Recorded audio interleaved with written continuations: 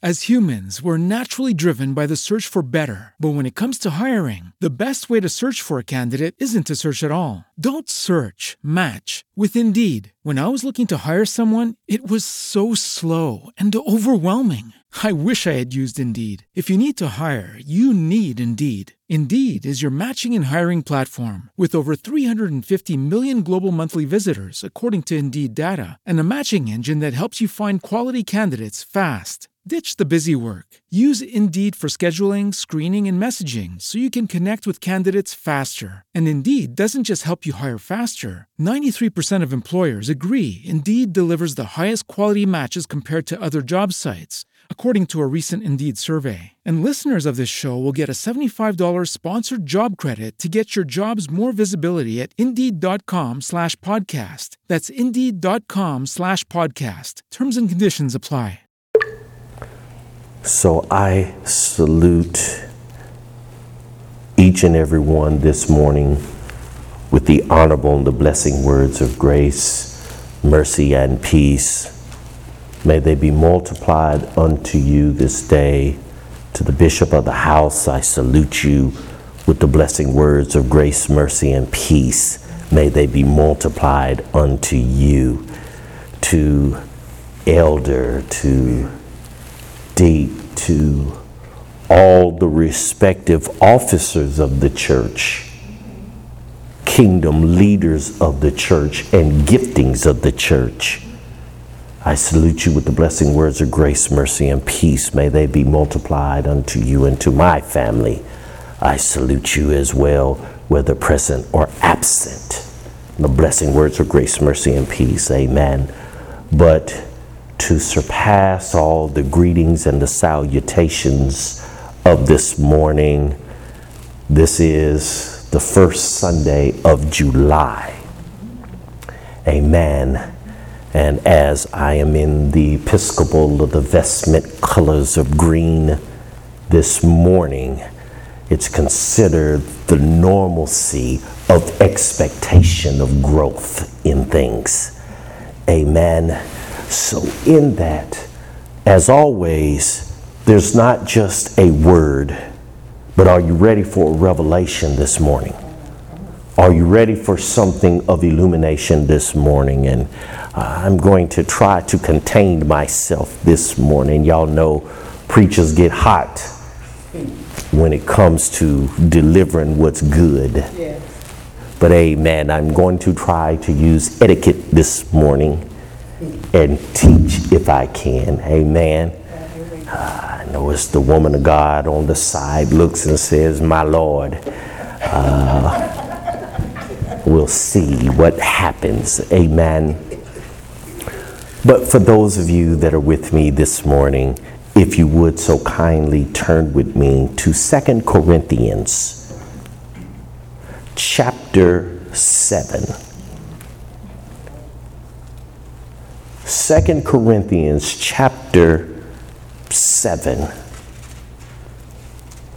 And I would like to pay close attention to just the first 3 verses of the chapter. And once you have found it, if you can, please signify by standing on your feet as we do what we can to reverence the word of the Lord. Amen. Amen. 2 Corinthians chapter number 7. And as individuals are standing on your feet, as I remind you one thing in regards to the reverencing of the word of the Lord, if people never knew, we've touched this before, but usually the position of standing signifies transference. So as we reverence the word of God, it's not that we just going through the motions of standing up because the preacher said stand up. It postures you for whatever you're about to receive. You are making an enunciation that you're ready to receive a transference. Okay. Amen. People don't usually go to the teller machine or the ATM unless you want to make a transaction. Sometimes we put money in, but a lot of times we dance and do a jig when we're getting money out. And the Lord looks at you being happy leaving him as the ATM. Can I put it like that so you can really say, yeah, I like doing this. Amen. So in that, if I may, in 2 Corinthians chapter 7, verses 1 through 3, the scripture says, having therefore these promises, dearly beloved, let us cleanse ourselves from all filthiness of the flesh and spirit, perfecting holiness in the fear of God. Perfecting holiness in the fear of God. Receive us. We have wronged no man. We have corrupted no man. We have defrauded no man. I speak not this to condemn you, for I have said before that ye are in our hearts to die and live with you. If I had a title to give you as you respectfully take your seats, the title would be Cleaning is Sustaining, but Cleansing is Perfecting. Let me say that again. Cleaning is sustaining, but cleansing is perfecting. Good morning again, church, as you sit here and process, and as some are writing the title associated with this passage. The Lord has not released us from the subject of being perfect. And as I've kept the harmony line at the beginning of each message, I keep drilling into your head Matthew 5:48. Jesus says, be ye perfect as your Father in heaven is perfect. So we understand since the beginning of the year, there is a charge that's given to each and every one of us about being perfect. And as we have looked from January to now, we've begun to exhaust all the different meanings of perfect as it is applicable by Scripture, not by worldly definition. By worldly definition, man has taught us to be perfect is to be without blemishes, to be without flaws, to be without error. And so what that has done, it has codified a way of thinking in us that we see ourselves always as damaged goods. And society continues to perpetuate that, because as long as you don't see yourself as worth anything, or as long as you see yourself as broken, you continue to feel that you can't be fixed.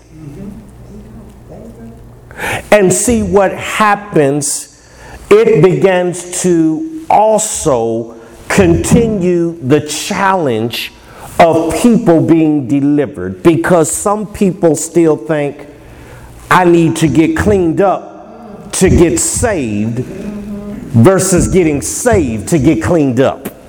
I don't know if I'm talking to somebody this morning, but as I take my time with this, we're understanding, though, now as believers, according to the word of the Lord, all the passages that we have looked at regarding being perfect that associates itself with what Jesus tells us to be, it's about you being spiritually grown up. It's about you being spiritually matured. It's about you being spiritually complete or made whole. It's about you being spiritually equipped. And one of the last significant things that I ministered in this previous month was that being perfect or perfecting is something that's going to require you to have surgery. Because in order to equip you, watch this, you can't put good equipment on top of bad equipment. That means you have to take something off in order to put something on. That means you have got to remove some things that you thought was good equipment in order for the Lord God's equipment to be placed on you for use. Amen. Okay. Am I? So, in that this morning, the Lord wants me to minister from the perspective of being a hygienist. Okay, some are looking at me deep right now. Praise the Lord that the man of God, as he ministered last week for those that were present with us, he made some valid points about getting cleaned up. Amen. The preacher was touching the analogy that individuals who know anything about the military, who have been in a field environment, the revelation was the fact that you got to change clothes. So the Lord said, I'm feeling what he was saying. I want you to articulate some things about perfecting that is about hygiene. So in that, in order to get to that point, I don't want to spoil the message, but I want to lead you to that. Amen. There's something interesting that the writer begins to bring to our attention in these three verses. Amen. And if you notice, chapter 7 begins kind of odd, because it doesn't begin at the start of a thought. It kind of jumps into the middle. Amen. Notice that it says, having therefore these promises. Now, I know as each and every one stood and listened as we read these verses, some would say, what are we talking about? Because we don't need to draw our own conclusion when it comes to the word of the Lord. Oftentimes when we draw our own conclusion ends up being off. And when we draw our own conclusion, that's where we go to getting our own tools to try to carry out what we thought it meant. So in that, I said, hey, this begins kind of off. I need to touch something to explain to the listener what promises we're talking about. Amen. So if you go with me for a moment to the previous chapter, chapter 6, verse 14 through 18, the scripture says, be ye not unequally yoked together with unbelievers. For what fellowship hath righteousness with unrighteousness? And what communion hath light with darkness? And what concord hath Christ with Belial? Or what part hath he that believeth with an infidel? And what agreement hath the temple of God with idols? For you are the temple of the living God. As God has said, I will dwell in them and walk in them, and I will be their God, and they shall be my people. Wherefore, come out from among them and be ye separate, saith the Lord, and touch not the unclean thing, and I will receive you, and will be a father unto you, and you shall be my sons and daughters, saith the Lord Almighty. Now, chapter 7, verse 1. Having therefore these promises. What is happening here? What we can extrapolate from verse 14 through 18 of chapter 6, the writer tells us there is a promise or a commitment that's made by two parties. Listen. What makes a covenant in your life is a commitment that you are living towards. You can say, I'm going to stay in covenant with you, but what makes the covenant real is the commitment behind both parties. So the Lord tells the writer, there are some prerequisites that you have to do, and I will do with you in order for you to be cleansed. Listen to me. Because what happens is right now in this season, could it be that many people are trying to clean themselves without first knowing how to get it done? Yeah. Many people have drawn their own conclusion that I'm going to clean myself for the Lord, but you don't have no guidelines. You don't know what the requirement is in order to be considered clean or cleansed unto the Lord. So in that, what he says is, not only am I going to tell you what the commitment is between you and I, what will make the commitment a real covenant is that you got to hold on to it. Now, when I say hold on to it, listen to me. Holding on to it is not like you grabbing the handle of a suitcase. Okay. Because see, the reality of the matter, even though you may pick up a bag, you may pick up a suitcase, you may pick up a purse, eventually you're going to put it down. So in that, what's interesting, Bishop, is as the word says, having these promises, the word having is the Greek word echo, which doesn't mean just to hold, it means to wear. And if I wear it, it is intended to be a part of me, of what I am portraying or demonstrating. I like how the songwriter says, you wear it well.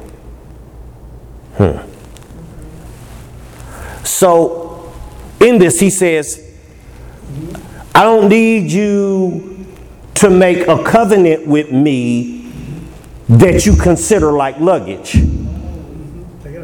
Because see, with luggage, you ain't always going somewhere. I need you, when you make a covenant with me, the commitment is something that you maintain as to who you display yourself to be.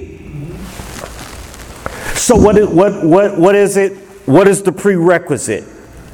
Well, as I look at the text, he says, if we come out of fellowship with unrighteousness, Meaning, I don't make myself a companion, a road dog, if I can put it in layman's terms, with unrighteous activities. Stuff that does not line up with the character of the Lord God. Number 2, he says, if we touch not unclean things. And see, understand, as it's saying, touch not unclean things, it's not just implying what you shouldn't come in contact with physically. Because remember, things means words.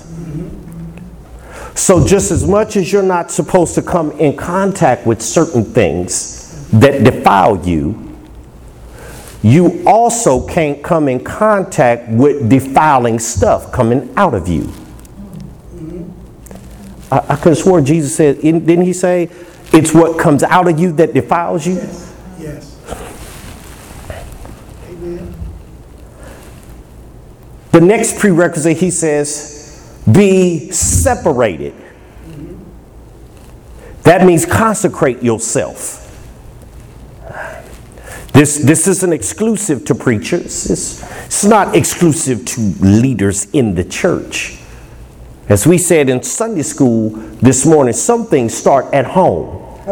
There's some things that we as believers have to do at home. And one of the first things that we do at home is separate ourselves from some things in order to dedicate ourselves to something else. It's a shame that there's many people that live an idolatrous life because they're idled in the things that they do at home because they're not dedicated to anything. Amen.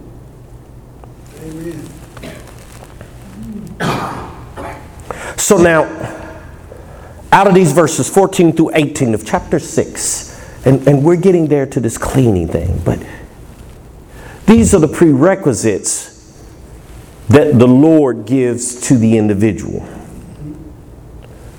Now we can flip and see what he does in the commitment, which first he says, he will dwell in us.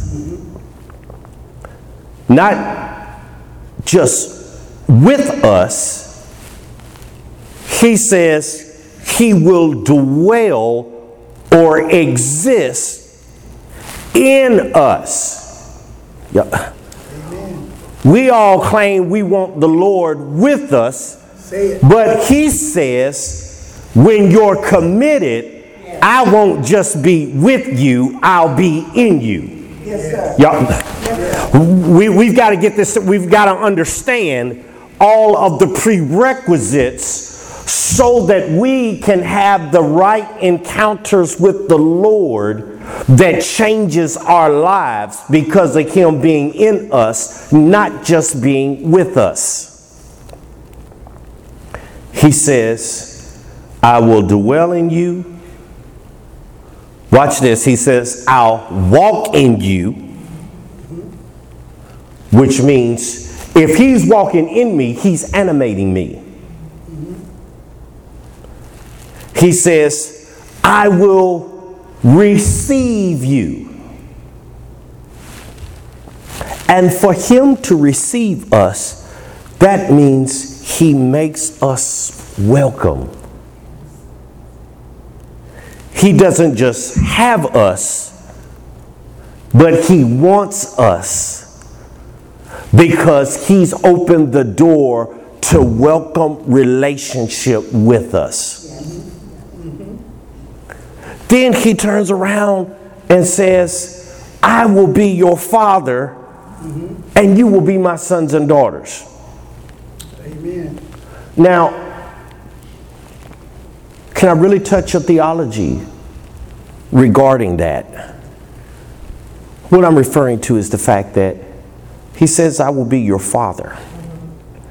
Okay, in the natural, we're used to somebody just stepping in and filling the role. Are you with me? Go ahead. Either we as men have experienced being a father for our children based on our identity. And so we limit fathership just to the identity of being in a position. What I want to get to you this morning in this commitment or covenant that we're talking about as a prerequisite is he says, if I'm going to be your father, my job does not stop with me being in position alone. When I look at the term father, pater in the Greek or in Hebrew, Ab, I find that father means a progenitor. So then he says, if I step in you and we are now together based on the commitment, then I commit to producing stuff out of you. You are not just going to have me as a father by name, you're going to have me as a father by source. I am coming in your life in order to produce life out of you. That's why he says, I become your father, and now you become my sons and daughters. It wasn't that you were a son and daughter before him, and now because you got a relationship with him, you became one. What he says is him being in you, now he's reproducing you as a male and a female version of him because of the commitment being legitimate. Now he legally has the right to use you.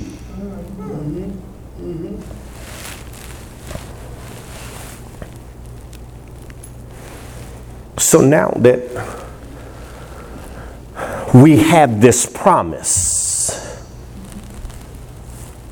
now that he says, I will make you a son and I will make you a daughter when I can get inside of you, because of you making room for me. See, some people want to have the Lord God in their life based on them still being messy Marvin. I want the Lord to be in me, and I want to claim he's in me while I'm still messy. But he said, if you want me in you, and not just to be in you, but if you want to be a product of me of great value, if you want to be my greatest investment, greater than the trade towers, he says, you've got to move some stuff out of the way in you so that I can step in. See, he don't like stepping over a bunch of dirty clothes. He don't like stepping over your bed sheets that are still in the way. He don't like stepping over all of your stuff cascading in your life, because he said, if that's there, what room do you have for me? I don't know if somebody hears me right now, but he says, I need you to understand the prerequisite. Yes. That's good. Now, based on the prerequisite, based on the promise, based on the commitment, Yes. he says kind of like pro quo. Yeah. I'm there, but if you do this, you'll be able to get that. Yes. He says through the writer,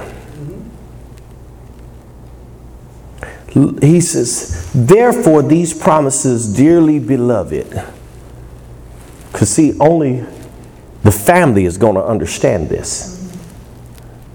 Everybody doesn't understand what we're understanding in the Lord. That's why it seems so coincidental that the writers of the New Testament always address the writing to the family, the beloved. those who be or exist as godly. Here's where we get to hygiene. He said, let us cleanse ourselves from all filthiness of the flesh and spirit, perfecting holiness in the fear of God.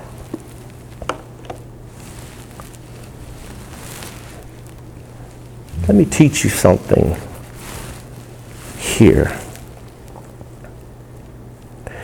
As the word says, let us cleanse ourselves. I began to do some homework because the Lord began to resonate with me. There's a difference between cleansing and cleaning. I know some are looking at me deep right now, but there's a difference. In the Jewish custom, there's a term, tevilah. And tevilah means full body immersion. There's also a term, netilat, yadayim, which means the washing of the hands. Now, I began to process, y'all, you know, I know this shouldn't be new because all of us, when it comes to something that we haven't really paid attention to, you began to really think on it, you know, why is there such a significance between these two? Well, one is about cleansing and the other is about cleaning. Okay, let me really bring this home for you. Check this out. Cleaning is temporary and only external. And cleaning is driven by our favorite six: who, what, when, where, why, and how. Okay. Listen to me. The only time you clean your hands or your feet is when who has done what, when, and how it was done. Okay. Y'all still looking at me hard. I only wash my hands when I know that I've been exposed to dirt. If I'm going to go eat, I will hope everybody wash their hands because you know during the transaction of the day, you came in contact with stuff that made your hands unclean. So in that, for you to still show yourself clean, what you will do is wash your hands so that everybody that sees you has another perspective of you that you're a clean person. Y'all. Amen. Yes, it is. If my feet get sweaty, or if I don't have shoes on, or if I got flip-flops and I go from one destination to the other and I impact dirt on my feet or I smell my feet, then what happens is I say I need to wash my feet. But if I don't see no dirt, if I don't get anything on them, then I have the tendency not to wash them.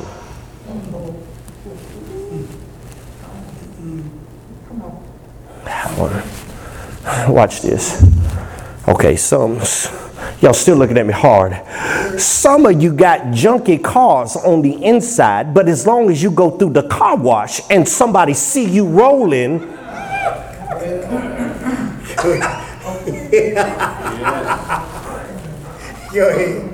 Go ahead. they say, dog, you clean. But listen, I'm not even trying to be funny with this. What I'm saying is cleaning gives a false sense of somebody being pure, because it's only temporary. It's only a look in the moment in order for folks to draw a conclusion of what you are, which you really ain't. Okay, y'all talking about the is and the ain'ts this morning. I'll talk about it. Say it. Bishop know what I'm talking about. Okay, preacher, what's cleansing there?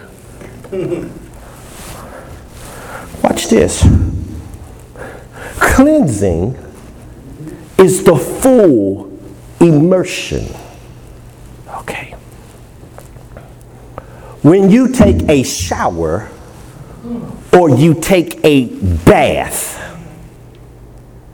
this is cleansing yourself. Watch this, because no matter which format you utilize, both of them have the tendency to not only remove what's dead and dirty on the outside of you, they also have a tendency to cleanse or clean what's dirty in you that you can't even see. I was watching something about bacteria, how bacteria multiplies in an individual.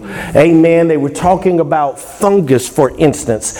And what they said is the fact that, believe it or not, after you take a shower or you take a bath, the pores are open so that now there is the better capability of removing what's inside of you. See, when you do like what Ma used to say, when she said, go get cleaned up and you do a wash up, you do a bird bath, you do what's external on the outside, you trying to wonder why you still stink.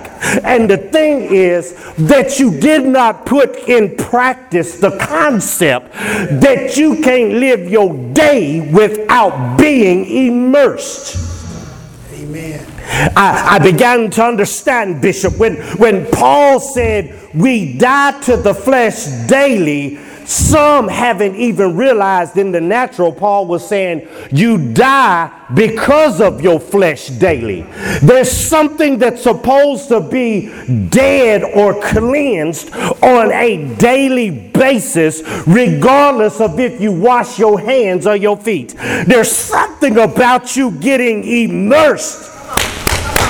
We were talking about baptism this morning for those that's with us by Facebook or by the conference line. And in Sunday school, we began to talk about baptism, but we came to the conclusion of the understanding baptism isn't just about the immersion in the water, but being immersed in the Word. So if conjunction, junction, what's your function? If you can get the connection right there, then when I wash my whole body on a daily basis, it's supposed to remind me that I've got to get immersed in Him in order for me to get cleansed. Yes. All right.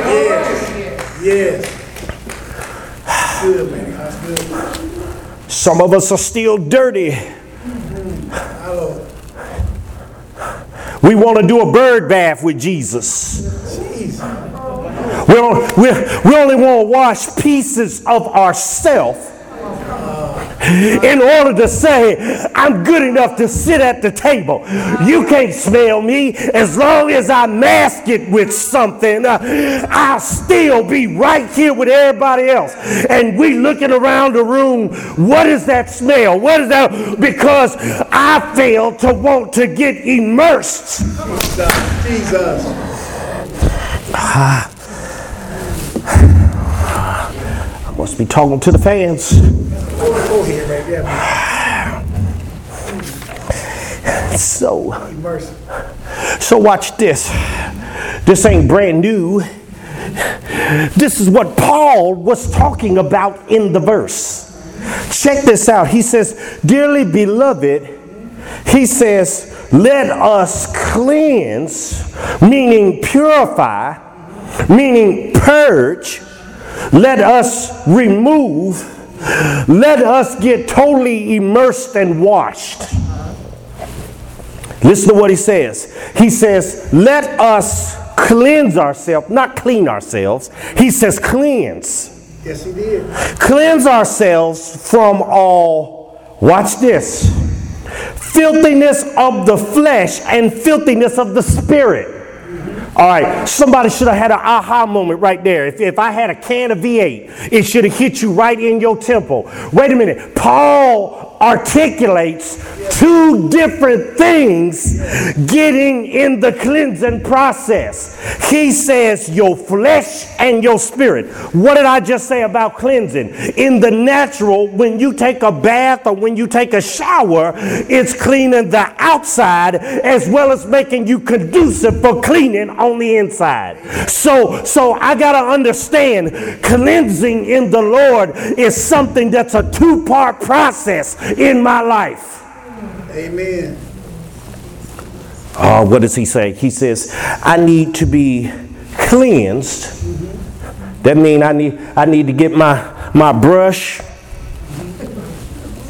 my towel. Y'all know, don't look at me new. My soap, my body wash. Yeah. And he says, I first need to deal with the outside of me. Yes, sir. Yes, he did. And when he says dealing with the outside of me, see, he says what makes you filthy is your immorality. Yes, he did. Yes, he did. It's you not having morals and ethics that line up with him that make you stink. Right now, some of us think it's just because the work you do, and when you overwork your body and you sweat, you think you stink. But according to the word of the Lord, what stinks to him in the spirit is your immoral character that you continue to live by without trying to clean it up.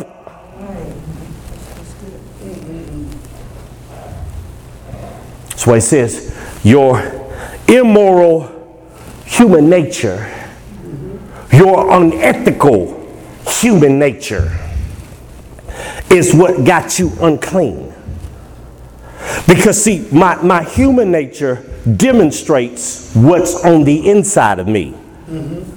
He says, so what makes you look unclean is because you have not gone and made your pores open to being cleansed in your spirit.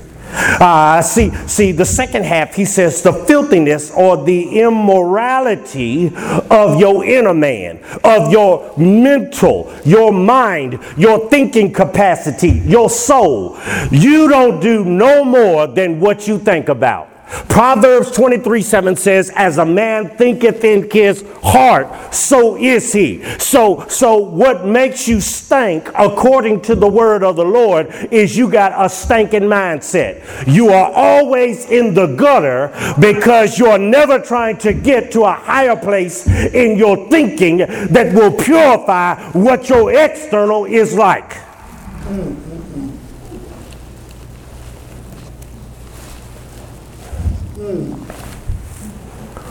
Let you chew on that for a minute. That's good. It's tight, but it's right. Good, man. That's good. I can't continue to just go through the motions of taking a bath and a shower at home and not understanding in the natural, it's only demonstrating what I'm supposed to be in the spiritual. I practice that in order to perfect who I am on the inner. So it's not just what I'm saying, it's what the writer has recorded. He said, let us cleanse ourselves, not clean ourselves. Let us cleanse ourselves from all filthiness of the flesh and of the spirit, perfecting holiness. If we want to be holy, the word has told us from the Old Testament as well as to the New, be ye holy. if we want to be holy, if we want to comply with the promise, if we want to comply with the covenant, then I have to understand that these prerequisites are necessary for me to get there. I can't just all of a sudden I'm going to tell everybody I'm holy. I'm good. I ain't got nothing else to do. I'm holy. You better look at me. Look at me. Look at me. I'm holy. So I'm going to tell everybody I'm holy, but there's no cleaning process, no cleansing that has occurred in order to validate the holiness that I'm declaring that I am. So the Bible says this is what we have to begin to do, go through a cleansing process. What do we call it? Sanctification. That's the proper etiquette in the church for cleansing. He says you have to go through sanctification. And when you begin to cleanse your inner and your outer man, he says this is what perfects holiness. This is what and the word perfecting that's being used here is epiteleo. Epiteleo means to complete or to accomplish. So if I can give you a revelation here, the scripture or text says this: when you begin to cleanse, meaning completely immerse and wash your inner man and your outer man, this is what he says is the completing or the accomplishing process for you to become perfect. I don't become mature in him or complete in him automatically. What I'm giving you is the keys to the perfecting process. It's not that you just do good stuff. It's not that you just say, I obey the 10 commandments and I obey or I don't cross the line of everything that I read in the Bible that happens. What it says is as you do all of those things are the scrubbing process. But the thing is, the scrubbing process is no good without the soap or the water. The scrubbing process is no good without you getting completely tapped. The scrubbing process is no good if you still got your clothes on in the shower. The scrubbing process won't do nothing for you if you still dressed and you submerged in the tub. There's some things that will not come off of you without you first saying, I'm going to get naked and get undressed in order to step in and get cleaned. See, when you go into a place of getting cleaned, if you go get a real baptism that's going to change you, it's a thing that you got to be willing to strip yourself of what really made you naked while you was dressed. And when you strip yourself of what is already nakedness in your life so that you can get clean, the thing is when you come out, you ain't still wearing what you was in before you went through the cleansing process. Yes. My Lord. I don't know if anybody hears me this morning.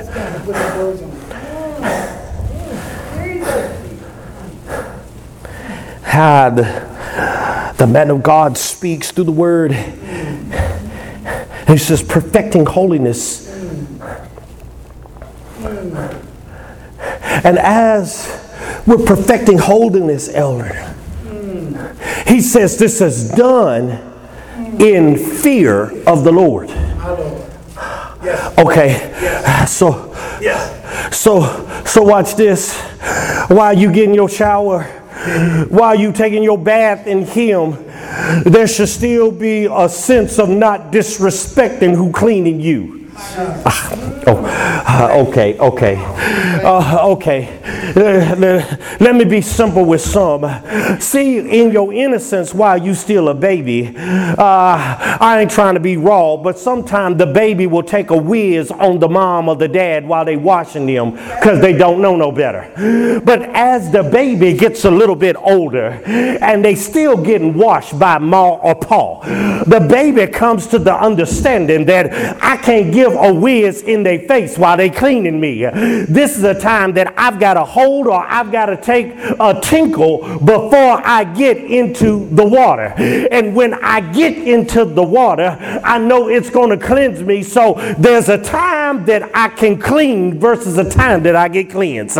Y'all got to understand.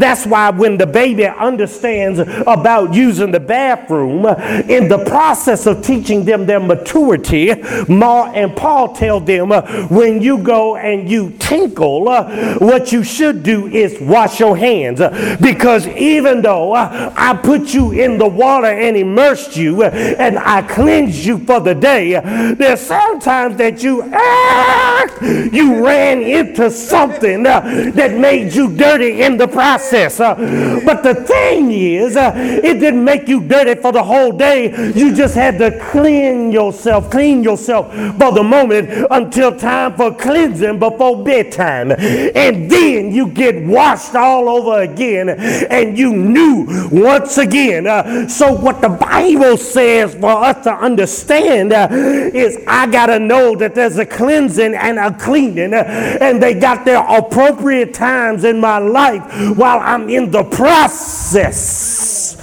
of being matured. Yes. Amen. That's good. I can't disrespect Paul when Paul washing me. Come on. I can't get in myself and say I'm gonna do what I'm gonna do while y'all think about it. That's an indictment against the kingdom. The Lord God trying to cleanse you, but you don't respect it enough that you still tinkle on what he cleansing.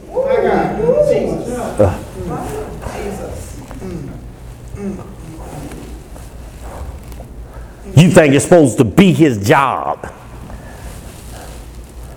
I can still do what I want to do. The devil is a lie.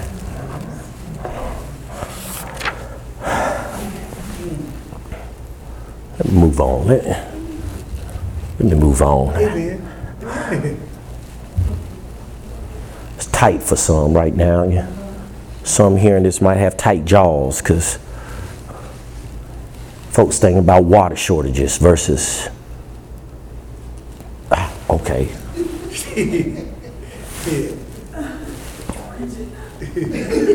Folks want to say, you talking about getting clean, is you paying my water bill? Jesus is. He said, I just need you to get there. Okay. So the writer turns around. Let me compose myself. I said I was going to teach this morning. My bad. So the writer says, Bishop, receive us. We have wronged no man, we have corrupted no man, we have defrauded no man. Now there's something that's speaking in that verse as an undertone.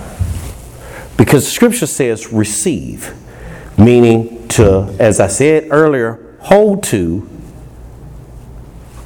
The Bible says hold to us because I have not wronged you, I have not corrupted you, and I have not defrauded you. Meaning, when I haven't wronged you, I haven't hurt you, I haven't damaged you. When I haven't corrupted you, that means I haven't defiled you. When I haven't defrauded you, I have not taken advantage of you. Now, why would the writer say that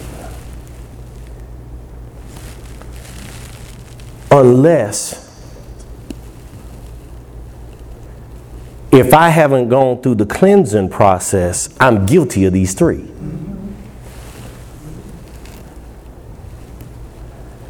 Have you ever thought why people don't accept you in ministry?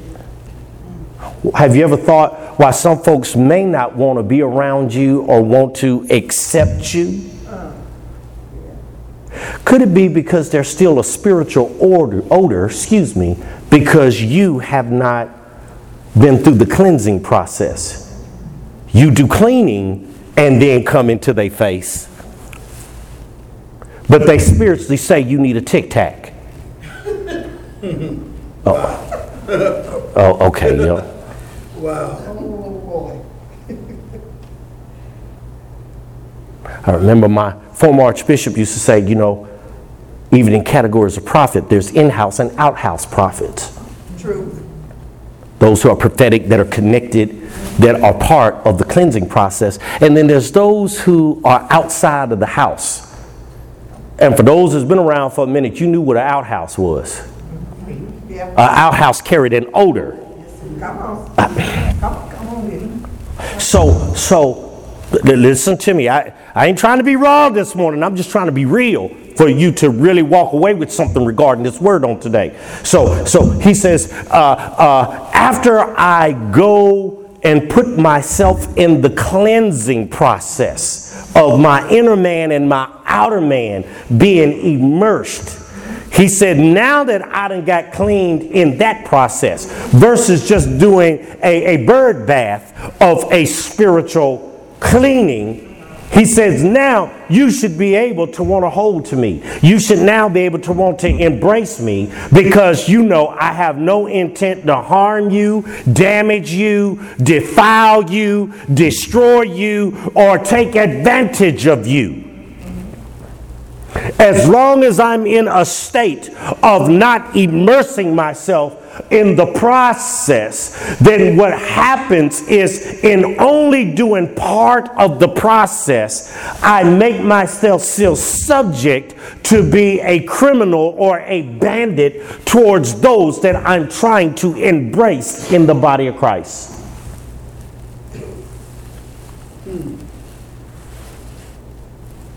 It's good. So what does Paul say here in this third and final verse that I want to bring to your attention? What does he say? He says, I speak not this to condemn you. Meaning, I don't say this to separate from you or make you want to separate from me. Paul is basically calling out spiritual cleansing being necessary and identifying where those who haven't cleansed, but they've only been doing partial cleaning. He says, I'm not calling out your uncleansingness in order for you to separate from me, or me separate you from me. He says this, for I have said before that you are in our hearts to die and live with you. Now, I'll point out something about what he says right here, because this is very deep. I was sharing with the man of God here a few days ago. I said, there's something very profound that the writer says here. He tells them this has been said before, but apparently it wasn't understood. Y'all know how, as individuals, we struggle with being alone? Have you ever processed that?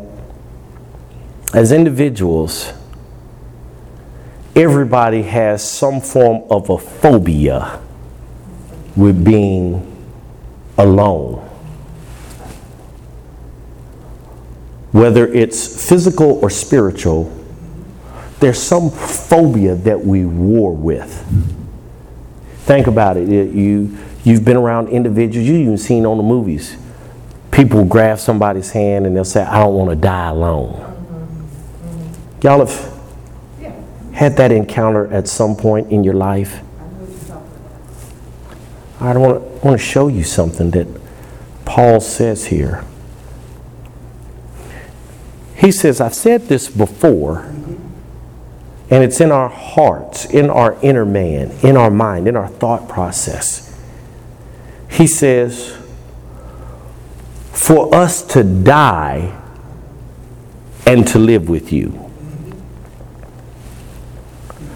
Now, here's something that's very interesting. And y'all know I always bring Greek and Hebrew terms in because I want you to have clarification of what's the context of what's being said. What's interesting, as Paul says here about dying with you, it's not the Greek word thanatos. Thanatos is the term that means to die, of course, what we comprehend with physical death or separation from the living world. Amen. But what's interesting is it's a different Greek word being used here for die. It's suna potanesco. And even though that's a big Greek word, the meaning of it is to be deceased with someone or together. Okay. Still in registering with some because you're still looking at me strange. Technically, as a believer, it was never meant for you to die alone. You was always meant to die together with those that you assemble yourself with or connect to because of covenant and commitment. Even if you physically by yourself, you are not alone because you could be in a hospital states away on your deathbed, but if you in my mind, even though I'm not physically in your presence, you are not alone because we have a covenant with each other. And based on our commitment, you will never be alone. So even as Jesus says, I will never leave you nor forsake you in the Great Commission, he says, as long as you have a mind for me and keep the commitment of cleansing with me and doing what's appropriate, you will never die alone, even if nobody is there physically with you. Yes.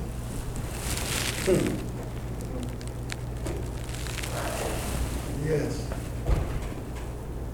And what else is deep is that he says, not only will you never die alone, you will not live alone. Because the word that's used here for live in the verse is suzazo, which means to live or exist together. So my lifestyle, based upon cleansing and cleaning, is meant for me to be in connection going forth, that I am never alone in the process. No matter if I have to die to some things or I have to live to other things, the thing that assures me is the fact that there is a connection, that I'm always meant to be not by myself but with someone. I am always meant to be with him. So now, even though cleansing or cleaning that I do in my life is only sustaining some things, cleansing is perfecting because it still has my Father as the progenitor that's always there with me in the process. I will never be alone. I'll never be forsaken. I'll never be left behind. I'll never be destitute. I'll never be in a place that I have no faith in myself. I'll never become a true victim. I'll always be a victor in him because he's in me and I am in him. Amen. Amen.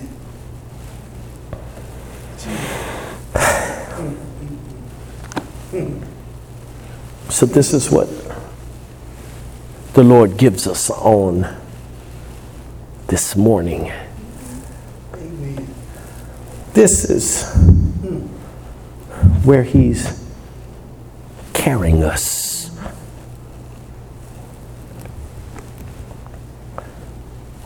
I'm not going to just keep doing a cleanup.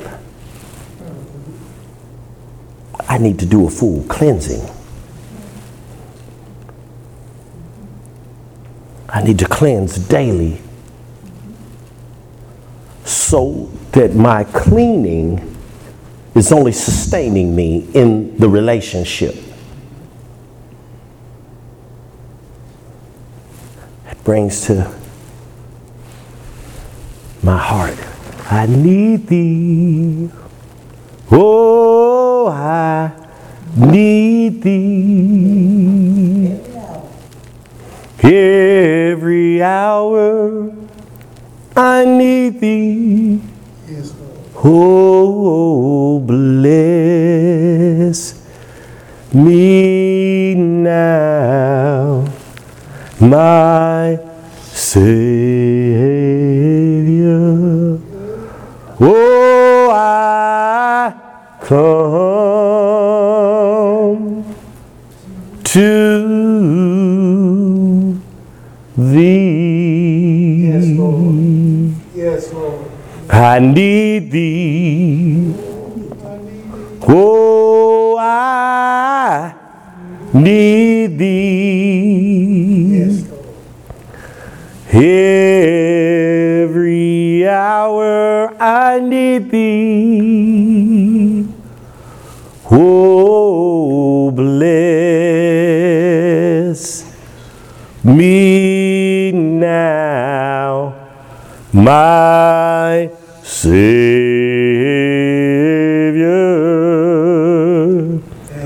Oh, I